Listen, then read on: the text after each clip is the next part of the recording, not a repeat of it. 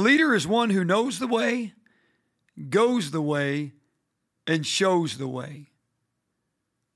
The leader knows the way, the leader goes the way, and the leader shows the way. That's what my friend Dr. John Maxwell says. Welcome to the Larry Crawford Leadership Podcast, a podcast designed to come alongside you and help you become the leader you were created to be. On this episode, we're going to discover how to create a culture of leadership development. And we're going to do so by looking at 3 characteristics of leaders who develop leaders, and then 6 steps to creating that culture of leadership development. We're going to take a look today at a great leader, a man by the name of Paul. We know him also as the Apostle Paul. He writes in 2 Timothy to a young man that he raised up as a leader, that he poured into, that he developed as a leader. And he says in 2 Timothy chapter 2, verse 1, "You therefore, my son, be strong in the grace that is in Christ Jesus. And the things that you have heard from me among many witnesses, commit these to faithful men who will be able to teach others also. You therefore must endure hardship as a good soldier of Jesus Christ. No one engaged in warfare entangles himself with the affairs of this life, that he may please him who enlisted him as a soldier. And also, if anyone competes in athletics, he is not crowned unless he competes according to the rules. The hardworking farmer must be first to partake of the crops." And then he goes on and says, "Consider what I say, and may the Lord give you understanding in all these things." Paul is calling Timothy, and he's calling us as leaders to live generationally. In other words, to live beyond our generation, but to live into other generations by developing leaders, and to live as a multiplier. Many people lead, but they never multiply.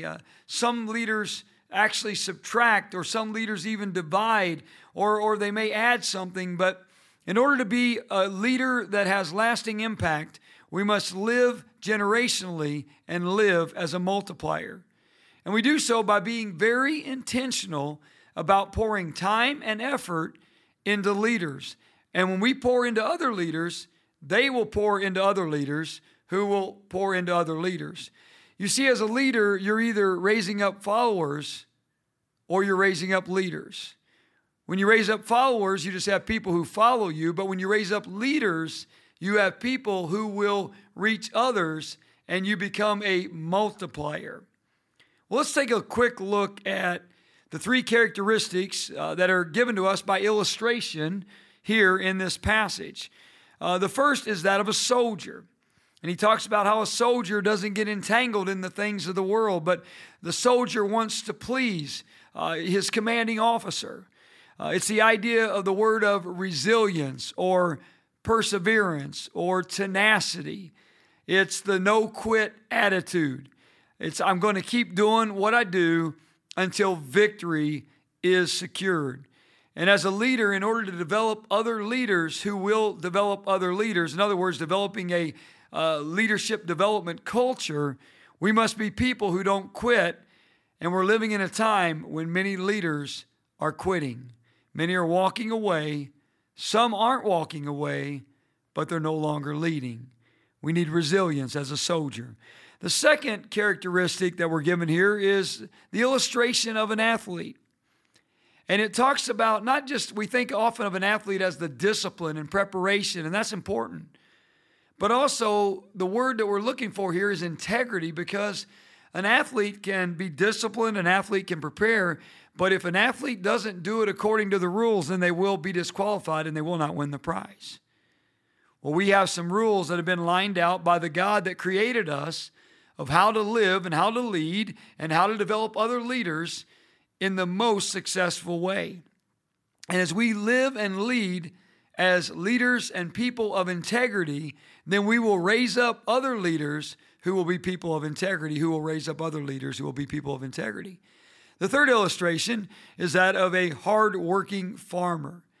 And a hardworking farmer, they don't quit. When planting season's going on, they're out there laboring. They're even before that, they're preparing the field. And then during harvest season, they're literally out there 24/7 until the harvest is done. And so what I'm looking for here is the idea of our work ethic, having a strong work ethic. If we are going to create a leadership development culture, a culture where leaders are developed, then we must lead the way by being hard workers, a strong work ethic. So you got resilience, like a soldier, integrity, like an athlete who competes according to the rules and wins the prize, and you got the work ethic, hard work of a farmer. Now let's take a look at 6 steps to creating a culture of leadership development. This is a model that I learned in my early days of ministry and leadership from my mentor, Dr. Gary Johnson. Recently, I've been reminded of it through my friend, Dr. John Maxwell, as a member of the Maxwell leadership team. And most recently by Pastor Chris Hodges, where I attended the Grow Leader Conference at his church in Alabama. This model is also what is demonstrated in the life, the leadership, and the ministry of the Apostle Paul, and in the life, leadership, and ministry of Jesus Christ. Remember, John Maxwell says, everything I ever learned about leadership, I learned from the Bible. Well, let's take a look at the 6 steps to creating a culture of leadership development. Number 1 is, I do it. In other words, I model. I'm a model. I'm an example. I'm a pattern to follow. As Paul told to Timothy, the things that you've seen and heard from me, in other words, that's where he got it from, then you do those things. Someone once said, we teach what we know, but we reproduce who we are. We teach what we know, but we reproduce who we are. So I do it, I model. It's very difficult to develop a team member to do something or a leader if we're not willing to do it ourselves. Don't ask people to do things that you're not doing yourself, things that you haven't done, and things that you're not willing to do if they need to be done. People first follow the person, and then they follow the plan. And so the question is are you, are we a person that people want to follow? There's 3 things that make us a great model. The first one is clarity. In other words, we are very clear on what we expect, and we are very clear on what we expect as someone that is being developed as a leader. There's clarity of vision, clarity of instruction, clarity in mentoring. The second thing is consistency. In other words, people know what they're going to get. They know that as a leader that we're consistent. They don't have to walk on eggshells around us, thinking that, boy, at this moment, is he in a good mood or is he not in a good mood? Is he happy or is he mad? In other words, there's no wide range of emotions. I love what former Pittsburgh Steelers, my favorite football team, head coach said, Chuck Noll. He said, if you want to win, do the ordinary things better than anyone else does and do them day in and day out. If you want to win, do the ordinary things better than anyone else does and do them day in and day out. Consistency. The third thing is commendations. If a leader is a great leader who will produce other great leaders, that leader doesn't mind who gets the credit. Of course, we give Jesus all the glory, but we don't mind if the team gets the credit or if another person gets the credit. And we need to give commendations to those that are doing well. The best commendations are public. Don't just thank people, but thank them publicly. It's the example that the Apostle Paul gives us at the end of almost every one of his letters. He publicly commends those who have done great things and who have been a great asset and who are great leaders. And it's important that we do that as well. I love what Harry Truman said. He said, it's amazing what you can accomplish if you do not care who gets the credit. So the first one is, I do it, I model it. The second one is, I choose people to do it with me. I recruit. I choose people to do it with me. I recruit. The secret to success and the secret to living generationally and the secret to living as a multiplier is that we choose people that we can pour into and that we can help develop as leaders. And so you want to know who you're looking for, the potential value. And what that is, that's a gift as a leader, that you can look at people and you can see their undeveloped abilities. And I love personally to look at young people and help them become the leader that God created them to be, because there's so much untapped potential and there's so much undeveloped abilities. But it's not just true of young people, it's true of all people. The second one is, when you know who you're looking for, you're looking at for positive value. When you find someone that can light up a room. I love when I see someone that is high energy or that can light up a room, because that's someone that you can really pour into, and they have that positive attitude. And now, if people don't, you can help develop a positive attitude. But attitude is so critical. You've heard the saying that your attitude determines your altitude. One of the most important things that as a leader or as an individual you can have is the right attitude. The third thing is, under knowing who you're looking for, is personal value. Have you ever ran into somebody and you're like, boy, I don't know why I love this person, but I love this person and I want to know them for the rest of my life, and I don't know why. You see, the kingdom of God is built through relationships. And honestly, anything that lasts and is built well is built relationally. And I believe that in my position as a minister of the gospel and as a leader that pours into leaders, I like to get in what I call the divine flow connection with someone else. In other words, God establishes that and you can just sense that. And then the other thing underneath know who you're looking for is production value. Someone that's going to get something done. We talked about it earlier, the hardworking farmer, the good work ethic. In other words, they're not lazy. They're willing to do whatever it is. Those are people you want to pour into. The second thing is not only know who you're looking for, but you want to gather many. And when you gather many, you're going to find the one, or you're going to find different ones that are going to be more moldable, and you're able to develop them more. Some you'll only be able to develop to a point, but others you'll be able to develop even more, and they'll develop other leaders as well. We see this system. I'm a big sports fanatic. We see it in sports. If you go to baseball, you've got single A, double A, triple A before people get into the major league. And so you're going to have people that are at different stages that you're going to be able to develop. And sometimes you'll be developing someone that's in a lower, that's in single A, and all of a sudden they skip double A and go right to triple A, or they may even go from double A all right up to the major leagues. In other words, they develop quicker. The third thing is you want to communicate a vision that people want to join. And that's part of knowing, who you're looking for, gathering many, but also communicating a vision that people want to join. If you have a compelling vision, if you're able to cast the vision as a leader that God created you to be, and to cast that vision in a way with clarity, then all of a sudden people will not only see you doing what you're doing, but they'll want to be a part of what you're doing, which brings me to number 3. The third step, I do it and they're with me. In other words, I train them. They see you do it, they see me do it, they see us do it, and then we talk them through it. In order to be a great trainer, there's 3 things that are critical in this stage of I do it, they're with me, I train them. The first is that we see people as they could be, not as they are. So many times people see people for their mistakes instead of seeing what they could be and who they could be. What someone has done doesn't need to define who they are, and certainly doesn't need to determine their future. A great leader who will produce and develop other great leaders sees people as they could be, not as they are. The second thing is, in order to I do it and they are with me and I train them, is say what you see.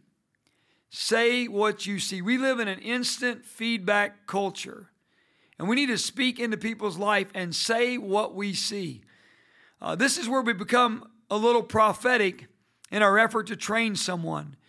Whenever Jesus found Peter, he came to him and he said, "You're Peter, but I'm gonna build on you. You're this little pebble, but I am going to use you to be a great leader. In other words, he saw the potential and he spoke it. It's one thing to see it, it's another thing to say what you see. The third thing is we need to come up with a strategy, start a development process with them. And what it's going to take is it's going to take time. In order to impact and develop leaders, we have to spend time with those people on a regular basis. There's a lot of ways we can do that. We can read books together. We can do projects together. We can take time and pray together. We can study together. We can spend different days together, having them come with us, and we do it, and they're with us.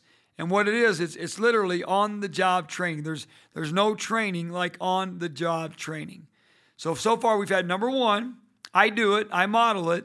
Number two, I choose people to do it with me. I recruit people. And number three, I do it and they're with me. I train other people to be leaders. And then number four, they do it. And I love this stage. They do it and I am with them. And this is where we become a coach. I love coaching.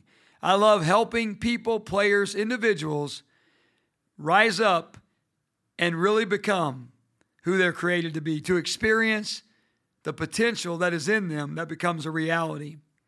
Coach Tom Landry, who was the former coach of the Dallas Cowboys, says a coach is someone who tells you what you don't want to hear, who has you see what you don't want to see, so you can be who you've always known you could be.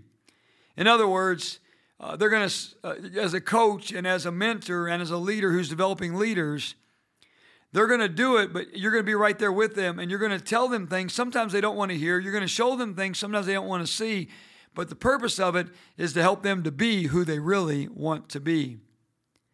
And you're going to help them answer questions like, why do I exist? In other words, vision. Who are they becoming? Growth. What's most important right now? Focus. So they do it, and I'm with them, and I'm coaching them along the way. Number 5 is they do it, and they're empowered to do it. And that's the place we want to get to, is to where they can go and they can do it, and they don't need us to coach them. We may be a fan, we may be there to encourage at times, but they do it. You see, you're never going to have a great church or a great business or a great organization if you don't have the ability not to be the star all the time. And you and I, as a leader who are developing leaders, are going to need to embrace the fact, we're going to need to embrace the fact that they may not do it right, and they will not do it, and I say, quote, as good as, or the way that you and I would do it. The truth is, they may in fact do it better. This is where it's critical that we encourage creative thinking, and we encourage them to be creative in the methods. The vision is there. If, as you're leading an organization, you have a vision, and we don't change the vision, but we change the methods in order to attain the vision. Jesus was very clear on the mission that he gave, and what he wanted to see happen was he wanted to see people's lives transformed by the gospel. And he wanted them to become disciples who would reproduce and make disciples. But the methodology in order to do it, there's so many different ways we see even in his life and his leadership, and in the life and leadership of the Apostle Paul. And we should see that in our life and leadership. And as we raise up leaders, they're going to do it sometimes a different way than we do it. And as I mentioned earlier, sometimes they're going to do it better than we do it, and we're going to learn from them. And so we need to recognize their contributions and celebrate their victories. And then the final one is number 6. They do it, and this is the best of the best. They do it, and someone is with them. And the whole process goes over and over again. In other words, they reproduce. We want to create a reproducing culture. Right now, there's a leadership crisis. There's a leadership shortage. It doesn't matter where you look at. Whether you look in the church, there's a leadership shortage, there's a leadership crisis. When you look in the business world, there's a lack of leadership. When you look in the homes, there's a lack of leadership. But when we create a leadership culture where we can develop leaders, then we create a reproducing culture. And here's what I challenge, and we're in the midst of this right now at the church that we founded and we pastor, is I'm asking everyone in every position to reproduce themselves. In other words, keep growing in what you're doing, but we want to create a culture of leadership development where when people are leading, they also have brought someone along with them that is doing it with them, that is beside them, that is walking through these steps so that we can reproduce again and again and again and have even greater impact. When you see, people are looking for somewhere where they can make a difference. And we want to create a culture where people can make a difference doing something that makes a difference. And we just happen to be doing the most important thing to make a difference with people who are making a difference at a time when it's making a difference. Now I want to close out this episode by looking at one other time, one of many times, but where the Apostle Paul shares about leadership development and creating a culture of leadership development. It's found in Ephesians chapter 4, and we see that the instructions actually came from Jesus Christ. It talks about in Ephesians 4 how that Jesus ascended on high and he led captivity captive and he gave gifts to men. And then it goes on and it says in verse 11 of Ephesians 4, he himself gave some to be apostles, some to be prophets, some to be evangelists, some to be pastors and teachers. Why did he give all these leadership gifts to the body of Christ? Well, it tells us, for the equipping of the saints, for the work of the ministry, for the edifying of the body of Christ, till we all come to unity of the faith. In other words, the word here, equipping, and the word here, not only equipping, but the idea of edifying. These are two key words. The word equipping has two meanings.